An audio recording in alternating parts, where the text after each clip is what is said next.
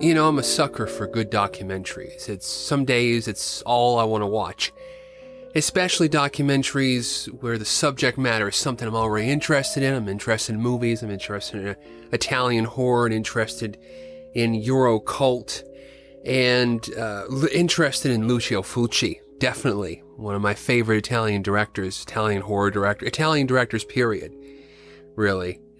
I'm one of those guys who really thinks of Fulci's stuff as really high art. So the 2019 documentary Fulci for Fake, it checked all the boxes, in my opinion, for me, at least for me. It grabbed me. The film drew me in, and it's one of the best filmmaker documentaries I've seen in a while. It's a great film about Lucio Fulci, the artist, Lucio Fulci, the creator, Lucio Fulci, the perfectionist, and Lucio Fulci, who was a human being and who was a friend and a lover and so many people around him, people in his personal life. It's really a testimony to this guy with his personal friends and family giving these testimonies about who he was and what he did. It would be easy to mistake the film as, just another one of an extended special feature, because there have been so many little featurettes and documentaries about Fulci made over the years, on the Media Blasters, on Blue Underground, Image Entertainment, DVD releases of his films. There'd always be a little interview with the people who worked on the film and so forth. And that's not what Fulci for Fake is. Fulci for Fake is a real documentary, and there's a lot of omissions of interview subjects in Fulci for Fake. There's not Dardano Sacchetti, who is one of the main writers who wrote all of those famous horror films that Fulci did in the late 70s and early 80s. He's not interviewed. A lot of the people that Fulci worked with later in his movie career, they're not interviewed. Claudio Fragasso is not interviewed. A lot of those later actors and people that he worked with, they're not interviewed. It really is just his family and friends who are interviewed, and the film is built around this. The centerpiece of the film is this interview with one of Lucio Fulci's daughters, Camilla Fulci, who gives quite a testimony to her father and the things they went through together in their life. So first of all, the name of the film, Fulci for Fake. And you notice in the trailer and also in the title card in the film itself that the ULCI in Fulci is in red. So, and then the rest of the letters are in white. So it looks like F for Fake. And F for Fake was actually a different film. It was a documentary in the 70s made by Orson Welles, one of Orson Welles' later masterpieces. Orson Welles thought he'd made a new type of film, he'd pioneered a new type of genre in F for Fake. And maybe he kind of did, because F for Fake, Orson Welles' F for Fake is half documentary. It interviews real people and it's about an art forger, but then it's also fictionalized. It's the story of Orson Welles' life as a magician, as a con artist himself, as a cinematic con artist. And the film kind of examines and plays around with the idea of truth and illusion in life, in film. And Fulci for Fake kind of covers some of the same ground. Fulci for Fake is also kind of a documentary, but also within a docudrama framework, because the framework of Fulci for Fake is that we follow around this actor, and this actor is supposedly going to play Lucio Fulci in a film. The director of the film says, hey, go around and interview the friends and family of Lucio Fulci. So we see this actor go around and interview the friends and family of Lucio Fulci and provide the insights, and that's the balance of the film. We see a few little very, very short reenactments of this actor in makeup. He has different stages of prosthetic makeup as he plays Fulci. In fact, the title sequence of the film is him in Fulci makeup, but then tearing the makeup apart. It's very kind of almost breaking the illusion. Fulci, like all Italian directors, really, and all Italian filmmakers, there was a mythology to Fulci. There is the myth of Fulci, of Steven Spielberg saw House by the Cemetery and was inspired to make Poltergeist by it. All kinds of myths and legends about Fulci, and part of this movie is kind of demythologizing Fulci and bringing him into a more human context. And oh my God, it quite succeeds at that. The film kind of constructs a framework of Fulci's life, of Fulci's filmmaking works, starting at the beginning, starting in the 50s and the 60s when he started coming up as a director of light comedies. And then in the late 60s, there was the tragedy of his wife's suicide, the mother of Camilla and Antonella Fulci, his two daughters, and how this changed his life. One of Fulci's personal assistants is interviewed, and he said, it completely changed the direction of his life and completely changed the direction of his art. Suddenly after that, you see in the late 60s and the early 70s the dark thrillers of Don't Torture a Duckling, of Lizard in a Woman's Skin, of The Psychic, and the emergence in his work of the savage violence that would play out later on in his most famous films, starting with Zombie Flesh Eaters, with Zombie.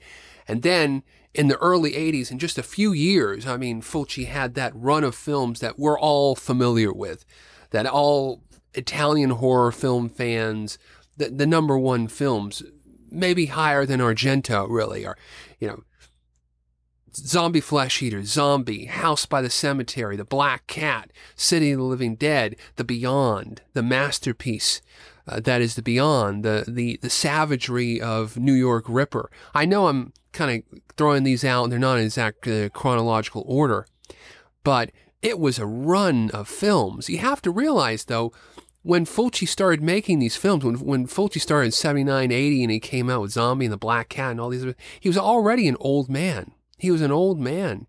He'd already made like 35 or 40 films before that.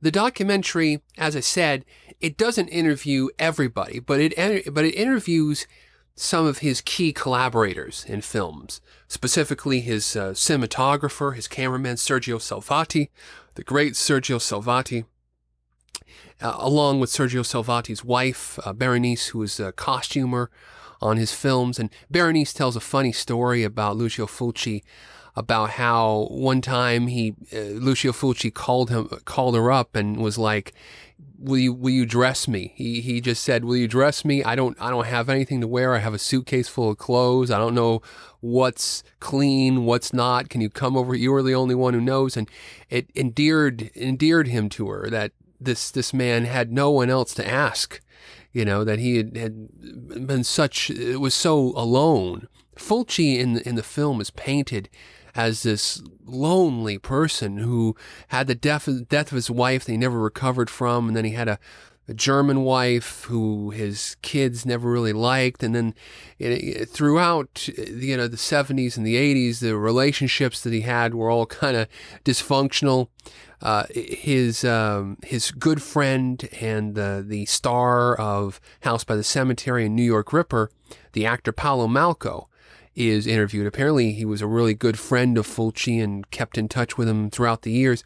And Paolo Malco tells a story about how Fulci had this Caribbean girlfriend, and he kept talking the girl up to Fulci. It's like, oh my God, I got this girlfriend. She's so hot. And he brought her to New York during the shooting in New York Ripper.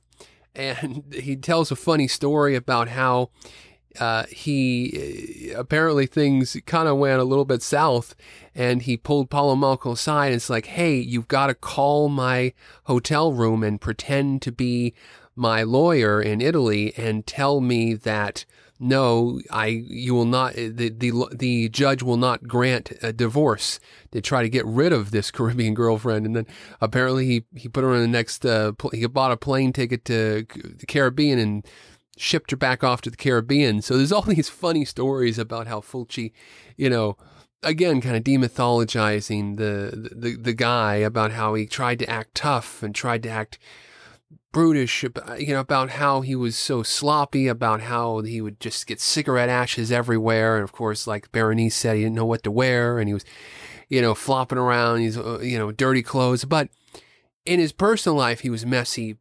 But in his professional life, people like Sergio Salvati point out that he was perfectionist.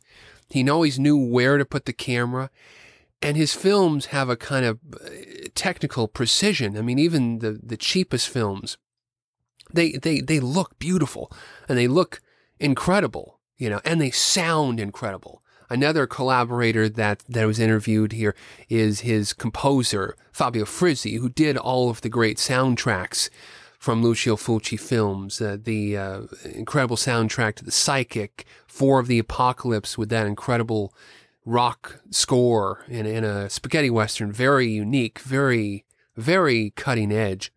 And then, of course, Zombie, the masterpiece of the Zombie, which is still being quoted in electronic music to this day, City of the Living Dead, and the Beyond, the masterpiece of the Beyond, the eerie, scary music, which is melodic as well.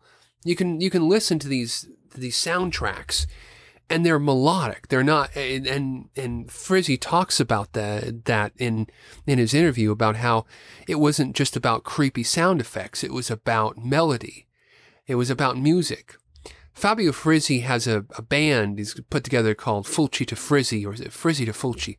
He's got a group of young people who play his Fulci film soundtrack music. They do it live. They visited Austin, Texas a few years ago, and they played the Beyond live. They projected the film live, and they did a new score, and they played the new score, the new Beyond score. I hope at some point Frizzi will release that on CD, because it's very interesting. This is the second time he was there. Earlier, he did just a concert of Fulci music. He didn't play against the actual movie. But it's great, and they did it in a church in downtown Austin, Texas. Both times that Fulci came, Frizzi came, he performed in a church, and it's really incredible. If you can see Fabio Frizzi in concert, he's got a hell of a band, and it's really a treat to listen to him. The documentary is a very tight documentary. This is not a documentary full of film clips and flabby musical montages and stuff like that. The only montage in the film is this scene, and it's the only extended period where we see the supposed actor who playing Fulci actually play Fulci. And it's a series of 360-degree shots with just two people. The man playing Fulci, and then this woman, this actress who is supposed to play, in this scene, she's supposed to represent the women in Fulci's films, and maybe the women in Fulci's lives. And they start with 60s, the swinging 60s, happy chick, happy-go-lucky dancing. Fulci is younger. He's in a white shirt, and he looks like a younger man. Then it translates, it dissolves into a later Fulci, an older Fulci, a more haggard Fulci. And then we see the woman is dressed in fur like Fleur de Balkan and lizard in a woman's skin. And then it goes later, and Fulci is older, and the woman is now in black undergarments, in black negligee. She's the woman from New York Ripper, and the devolution of Fulci and his female his heroines, his female, I wouldn't call them necessarily heroines, but the female archetypes in his film are discussed. Fulci's problem with women, I don't know. They always talk about these European directors having problems with women, like Jean Rollin and Fulci.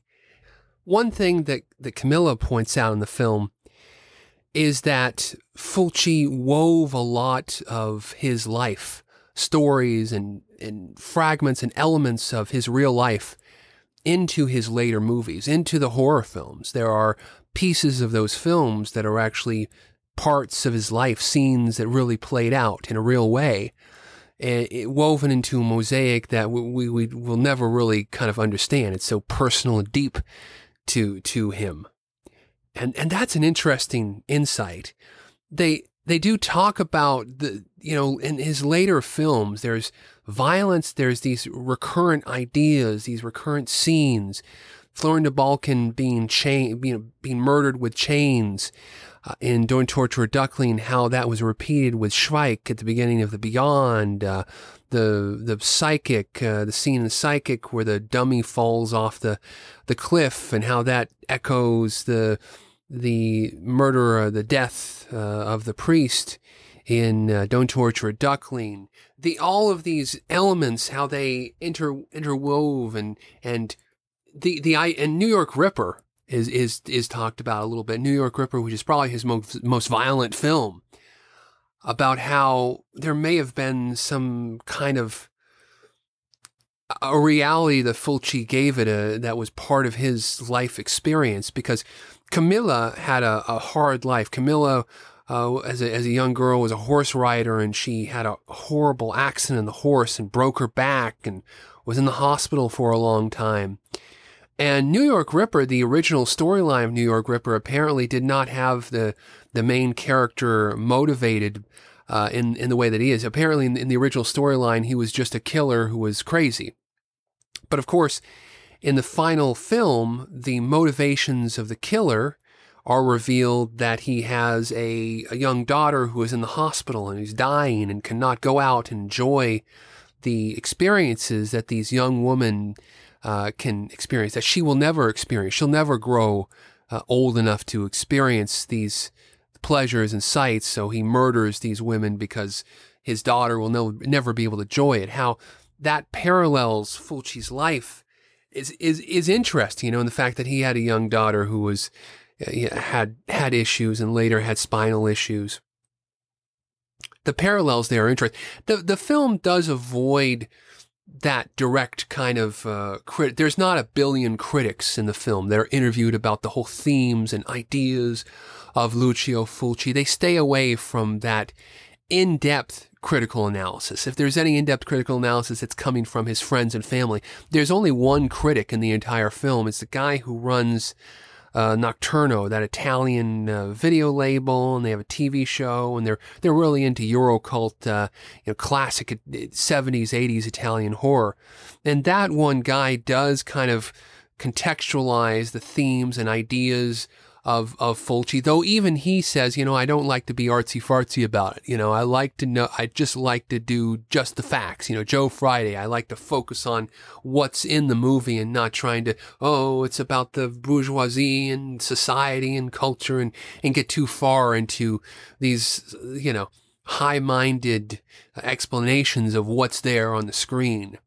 So I appreciated that, I appreciate how differently this film I think Dario Argento would have been nice to interview, just to have there. There's not a lot of clips from the Fulci movies in here, and really not many beside Demania. When you just see that and taped off the screen like video footage. I think there were probably rights issues. There's a lot of stills of his films. So showing this movie to someone who doesn't know Fulci, completely coming in blind to the film, may be a problem. But at the same time, Camilla Fulci, which I say is a centerpiece of the film, the way that she so passionately describes her father and what they went through together and how they later worked, and how, and later on in the 80s, how he just, his output declined, the quality of his life declined, the open heart surgery and his illness later, that, and then at the very end of his life, how Dario Argento wanted to make a film with him and kind of rejuvenate his career, The Wax Mask, and he was going to get together Sergio Salvati and make it, and then on the door of making The Wax Mask, he died. That the tragedy of that. his last movie that he made, Door into Darkness, with John Savage.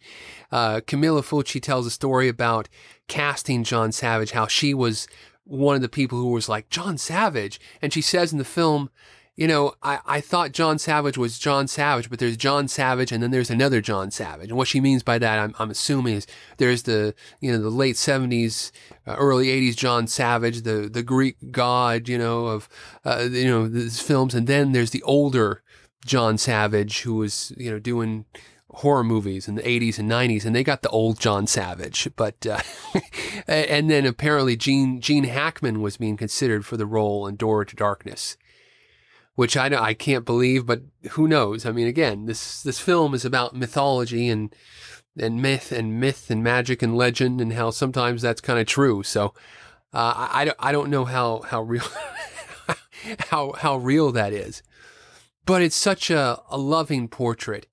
I don't know if you don't have an attachment to Fulci. I think even then it would get you excited about watching You'd want to watch The Beyond. They play up The Beyond as his masterpiece, and I think it honestly is. It's one of the great horror films. Makes the more you watch it, the less sense it makes. But it's such a beautiful film, and it's so atmospheric and moody. I had a chance to visit the house at the Beyond House in Louisiana. And anybody who lives in the Southeast and in Louisiana, I wholeheartedly advise you to immediately plan a trip there, because it's really incredible. It's in a park. It's very easy to get to, and they'll give you a tour of it. You can get a free tour. I don't know if it's free. I forgot about that. But yeah, you can get a tour of it. Incredible. The Blu-ray that Severin Films put out, and the film is streaming all over the place, but you can watch it streaming. Alamo On Demand has it. I'm sure all the other streaming services have it or will eventually have it. But the Severin Blu-ray looks beautiful. It has a lot of special features. It has a lot of extended interviews with everybody involved, instead of an extended interview with Camilla. Fulci's other daughter, Antonella, is interviewed, but there's not a lot going on with her. Her interview is very brief. It ends the film, and it's kind of the ending of the film. But Antonella has been interviewed about Fulci many times. Oftentimes in recent years, if you were hearing about Lucio Fulci, they'd interview Antonella. And it's an important part, but the showpiece, the showcase for this film is really Camilla, the other daughter, Camilla, and her story. So it's a wonderful film. It's a wonderful showcase. The whole framework of the film doesn't interfere with the film. In fact, enhances it in a way. I think the guy who they got to play Fulci pulled it off with the prosthetics and the makeup. And so it's a great film, and whether you buy the Blu-ray, which I think it's worth it, it's definitely worth a blind buy, or just catch it on streaming whenever. And if you love Fulci, I think it's a must watch.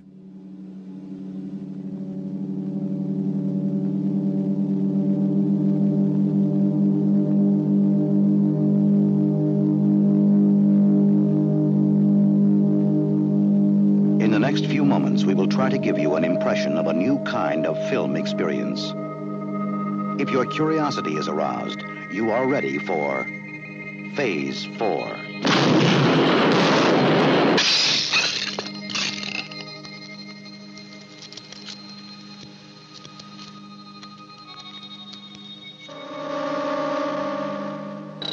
They're sending back my message. What does it mean? This is no message. If there's an intelligence there, I want it to know there's an intelligence here.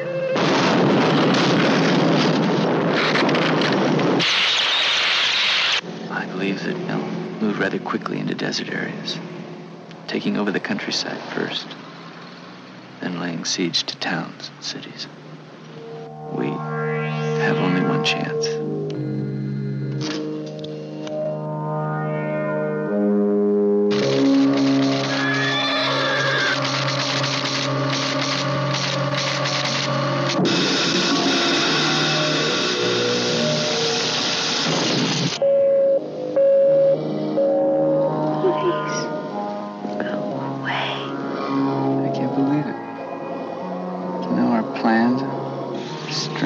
weaknesses? Why don't they kill us? What do they want?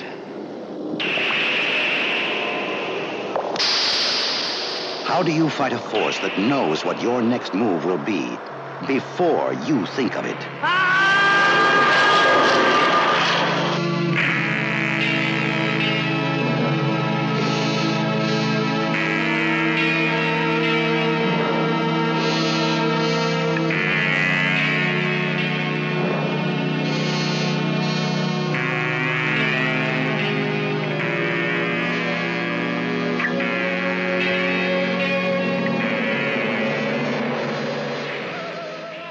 Phase 4 is the only feature film that Saul Bass made. Though Saul Bass had an incredible influence on the history of film, mainly well known as a title designer, designed the titles for so many films, everything from Spartacus, Man with a Golden Arm, the Hitchcock films, North by Northwest, Psycho. He did the title sequences to so many Hitchcock films.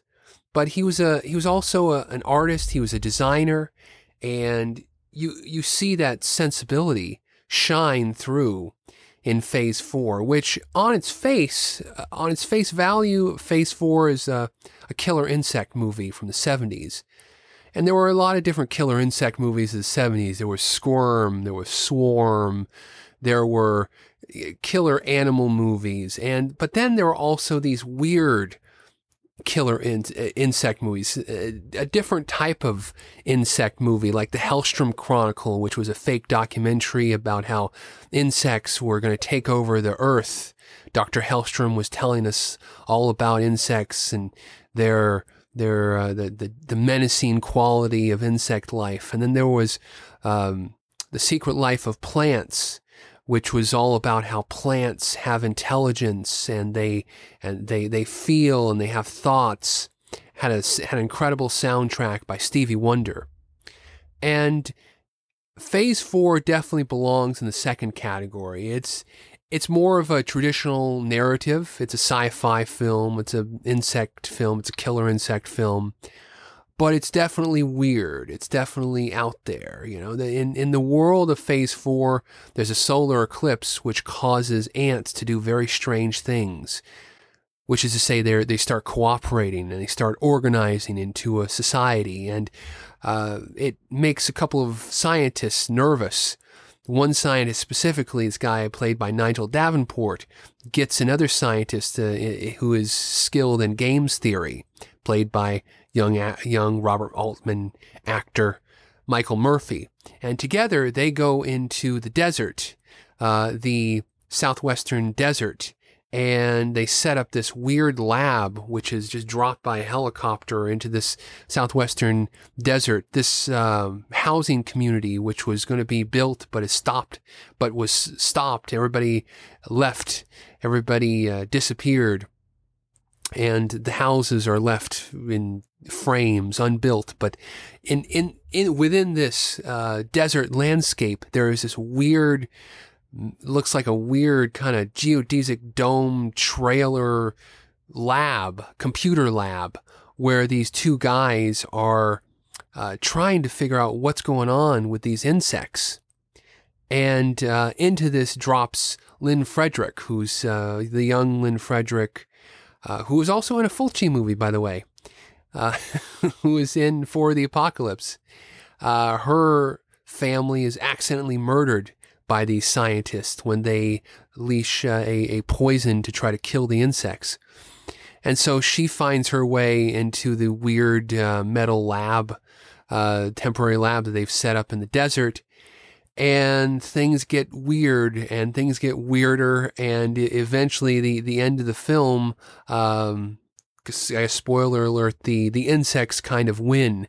And Michael Murphy sees a vision of the future, of a future ruled by insect overlords in a way.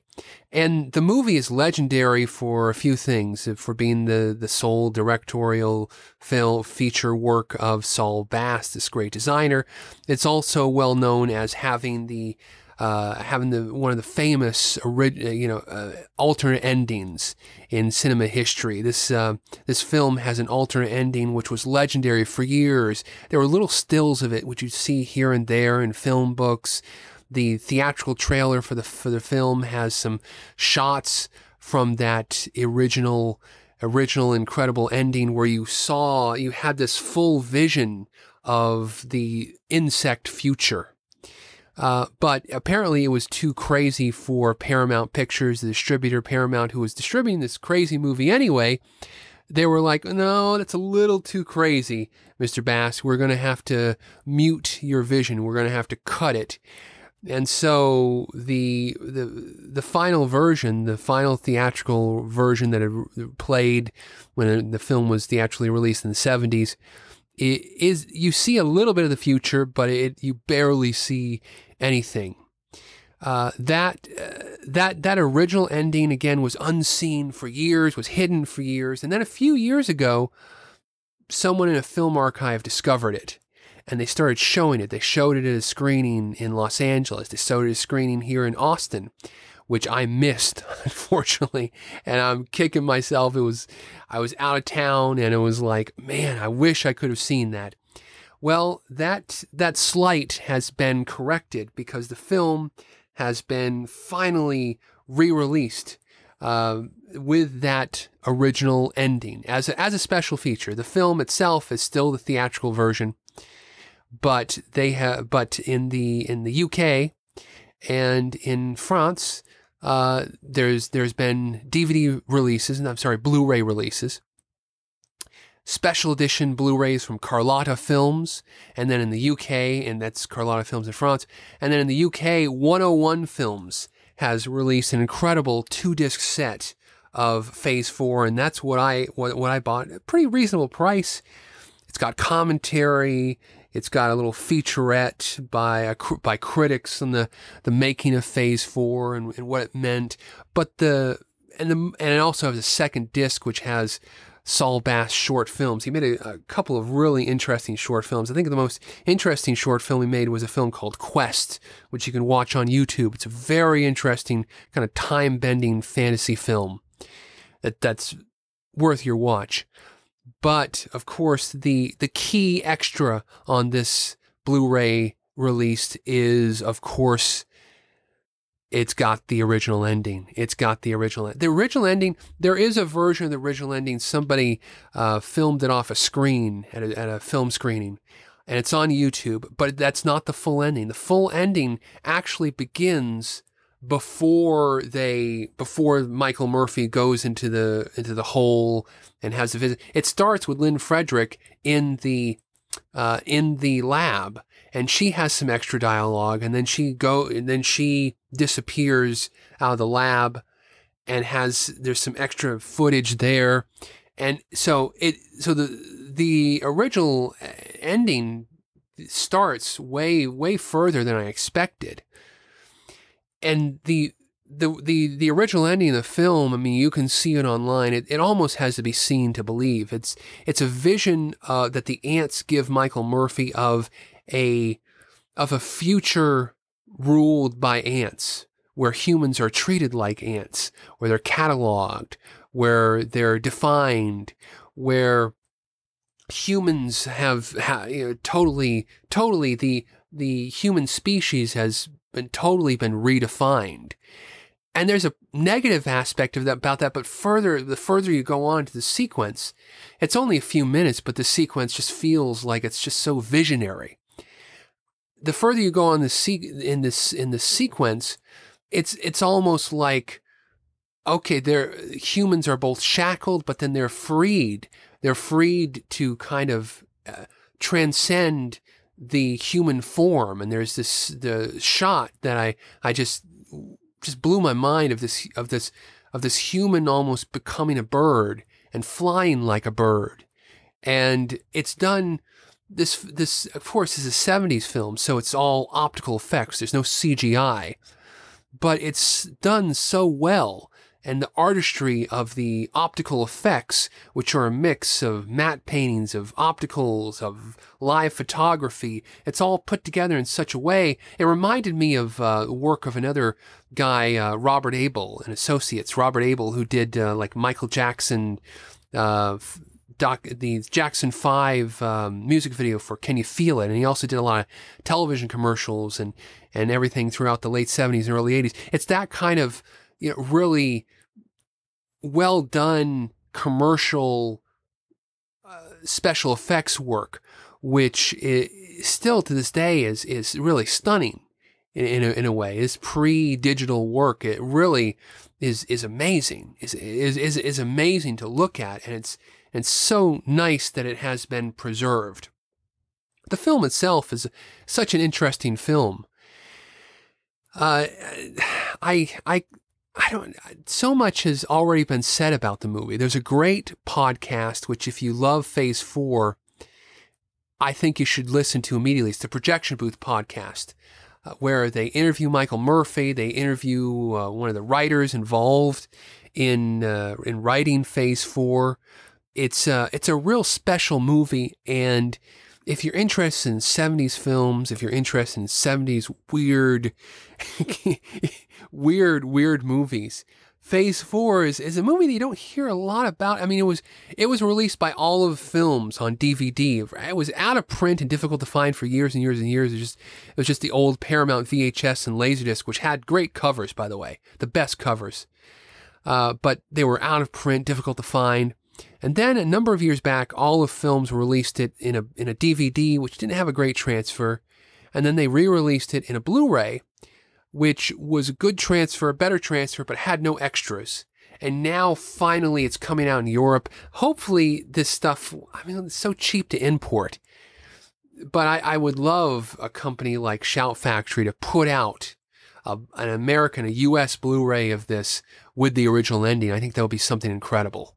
But until then, importing this release of Phase 4, is it worth it?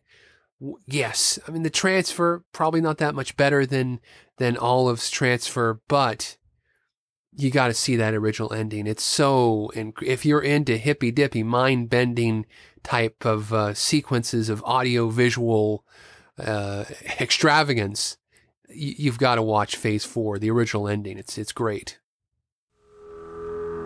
On this island, in this building, through this door, down this hallway, lies the most frightening experience of your life. Prepare yourself for They Came From Within. What are they? Raging demons that must be exorcised, bloodthirsty creatures that must be killed, or incarnations of absolute evil. They came from within. They possess men, women, and children, and drive them to acts of unbelievable horror. No one is safe from them. No power on earth can stop them. The only escape is death. They came from within. If this picture doesn't make you scream and squirm, you'd better see a psychiatrist. Quick. Rated R. Finally, I want to talk about a new David Cronenberg Blu-ray release, Shivers. Ah, man, Shivers. I remember back in the late 90s, like around 98, when Image Entertainment released a DVD of Shivers. It had been not easy to find Shivers, the movie, out of print on VHS, whatever. They Came From Within. To see it uncut, it's a little bit difficult. You're going to get the Japanese Laserdisc, going to get this, going to get that. But Image Entertainment released it on DVD, and I remember I was in film school around that time, and I watched it with, one of my classmates bought it, and we were always buying like, Vampiros Lesbos and weird films, and watching them. And we sat down and watched this, and it blew our mind. The first feature film, the horror feature film debut of director David Cronenberg, even though he'd made two other experimental, almost feature-length films, feature-length basically, Stereo and Crimes of the Future, and there's some actors, there's some overlay, there's some overlap between the actors that are in Stereo and Crimes of the Future, and then the people that showed up in Shivers, a low-budget horror movie from Cinepix, who were making softcore films at that time, John Dunning and Andre Link, and they wanted to, but they couldn't sell these sex pictures worldwide. A good low-budget horror film, that's what they wanted from David Cronenberg, but what they got was David Cronenberg, it's a weird movie. It's all of David Cronenberg movies to me feel morose. They feel sad. There's a sorrowness. There's sorrow. There's just this vein of tragedy, of deep tragedy that runs through them. But at the same time, they're not depressing to watch in a way. They're fascinating to watch. They have to quote Masha in Videodrome, they have a philosophy, and that's what makes them dangerous. David Cronenberg, you feel like he's in like 70s sci-fi. He uses these medical terms, and he builds his world. He has great world building, I think, in a sense, within the shop talk and the terminology of these characters, so that it feels in a way believable. It's not some 50s sci-fi BS.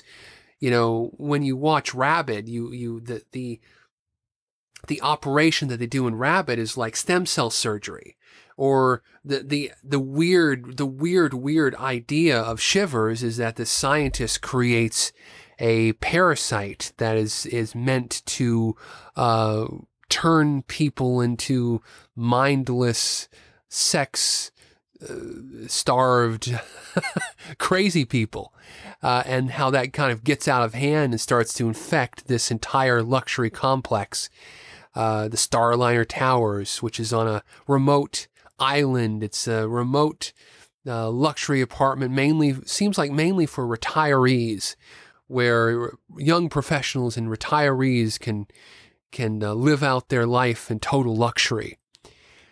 And there is an element of class struggle. To me, I've always thought to put on my artsy fartsy critic hat, the idea of this upper crust society that is rendered into Stone Age, is rendered into sex-starved beasts by this parasite, at the whim of this parasite. It's fascinating. And in years since, we've found that parasites can control their hosts in weird ways that we don't know, like the parasite in fecal matter that rats can ingest, and the parasite causes the rats to be eaten by the cats, and then the cats excrete it, and the life cycle of the parasite continues because it causes the host's death. I mean, all of these weird things, and the effect that parasites have on the life cycles of their hosts. Again, there's something beyond the gore, beyond the body horror. The reason why David Cronenberg's stuff is just so effective is because it feels so solid in a way. The science, which it's of course science fiction, not science fact, there is such a musculature that this guy gives to it, and in the way that his characters talk and the way they speak. There's something uniquely Cronenberg, even in this first movie. There is something uniquely Cronenberg-esque to the way that it goes. And even with the cheap effects, which were done by Joe Blasco, well-known makeup artist who took the job mainly just to do the makeup for Barbara Steele. It's an interesting film. I started thinking about a few things after the film that I guess it's an apocalyptic future, because the life cycle of the parasite is that it reproduces inside your gut until it basically melts your insides and eventually causes your death, right? So it's not a really happy future. It's a kind of an oblivion. It's an orgiastic oblivion that this scientist Hobbes wants to bring about. But it's it's also just a great. There's a touch of Night of the Living Dead in it. It's one central location where there's an epidemic, and these people that act like crazed monsters. That theme would echo later on in David Cronenberg's second film, Rabid, where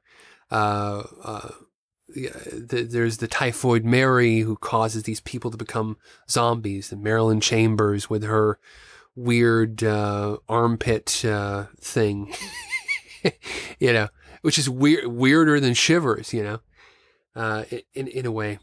The film was released in 1998. The only extra in that was an interview with David Cronenberg, and that was re-released by Arrow Video a few years ago. And now Lionsgate, under its line of Vestron Video Special Edition Blu-rays, Lionsgate has revived the Vestron Video label name and started putting out these old films. They've put out Shivers in an affordably priced. It's weird because they released Little Monsters and Shivers in very reasonably priced releases. Usually they were $29, $39 retail. This one is retailing for like $15. You can find it on the street for $10, $12. Shivers, but they've packed it with extras. It's got there's interviews with Lynn Lowry, with Joe Blasco, and the most important extra though is they've got a new commentary with David Cronenberg, and I've been itching for a David Cronenberg commentary for a while. Again, he's one of my favorite commentarians, one of the favorite people. I mean, the commentaries that David Cronenberg did for the Criterion Collection films like Crash and Dead Ringers, specifically Crash. I don't know how you feel about that film, but the David Cronenberg commentary for Crash is almost like an independent filmmaker handbook. He talks about his techniques and how he did the film, and the early part, the title sequence, how they emailed plumbers to find out how to build the title sequence in CGI, and then how he shoots scenes, and so much detail. The commentary for Shivers is David Cronenberg talking. Of course, Crash was a commentary he did for a movie that he'd made like a couple years before that, fresh in his mind. The Videodrome commentary is incredible as well.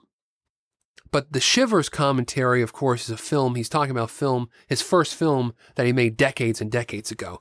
So you can tell the memories are a little bit blurry. What remains is just his feeling as a novice filmmaker and his growing confidence. He tells the anecdotes about slapping that actress and Barbara Steele going crazy and casting the film with a bunch of crazies who would just come off the street. He tells but it's great listening to, David Cronenberg, his voice and the way he talks.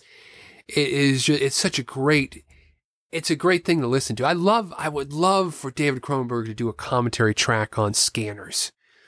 Oh man, that is what I wish he would do. Scanners came out in a wonderful Criterion Collection special edition a few years ago that I have, and it's great. It's got some interviews with people, and it's incredible. It's wonderful. But I'd love to hear his take on Scanners. Scanners is probably one of my favorite Cronenberg films. But in any case, Shivers, it's a wonderful horror film. It's David Cronenberg. It's crazy. David Cronenberg is able to indulge himself in these vignettes of debauchery, which kind of link, because Stereo and Crimes of the Future were very much like vignettes of these scientists and doctors going to different parts of this weird medical institute doing stuff. And he kind of carries over those themes into his first kind of so-called mainstream movie, where this parasite infests this luxury Starliner tower, drives everybody crazy, and you just have these vignettes of extremity, of debauchery throughout the complex, with this main doctor played by Paul Hampton trying to navigate this and survive. Great. Also, another great performance by Joe Silver, the actor Joe Silver, who was later also in Rabid, playing basically the same character. But a wonderful movie. If you haven't watched it, if you have watched it, this affordably priced Blu-ray, hopefully affordably priced. I don't know if it goes out of print and then you're listening to this, oh well, sorry. But it's definitely a Blu-ray that's worth buying.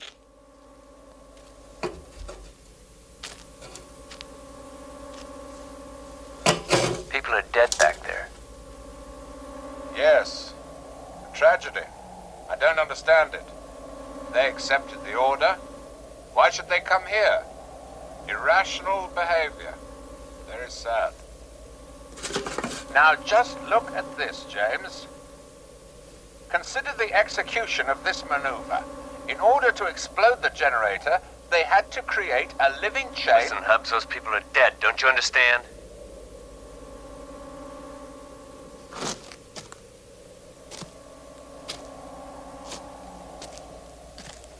People get killed sometimes.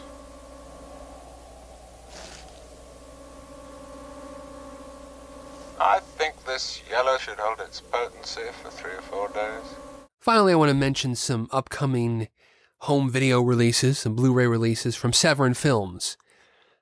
Just recently announced by Severin Films, they're going to release Patrick Lives Again, Patrick Viva Ancora, the Italian rip-off sequel to the Australian film Patrick, in a remastered Blu-ray. And it's the uncut version, which there's some crazy, crazy stuff in that film. If you don't know about Patrick Lives Again, yeah, it's crazy and wacky. They also, and that film was released by Media Blasters here in the US, I believe, uncut. But their big announcement, for me at least, was that they're going to release Luigi Cozzi's The Black Cat on Blu-ray. It's been bouncing around in various home video versions from MGM, streaming. I saw it on Netflix years ago. But Black Cat is a film that Luigi Cozzi made in the late 80s, and it's like it's a weird breaking the third wall type of sequel in some ways to the Three Mothers films, to the Dario Argento, to Suspiria and Inferno. And it's about a director inside the films trying to make a third mother film, and then the real witch mother comes after. It's a crazy movie, but it stars Caroline Munro, and it's just almost unexplainable. It's crazy. It's a crazy, wacky film, and I'm really looking forward to that on HD. That's about it. I thank you for listening to my show. If you're interested in this type of stuff, check out pulsingcinema.com. I have a review of Shivers up now. I have a lot of reviews of other stuff, making of articles that I'm going to post. I'm trying to keep everything up to date. It's stuff I've been wanting to post for years that I'm finally getting on the website. So check that out, and I thank you for listening.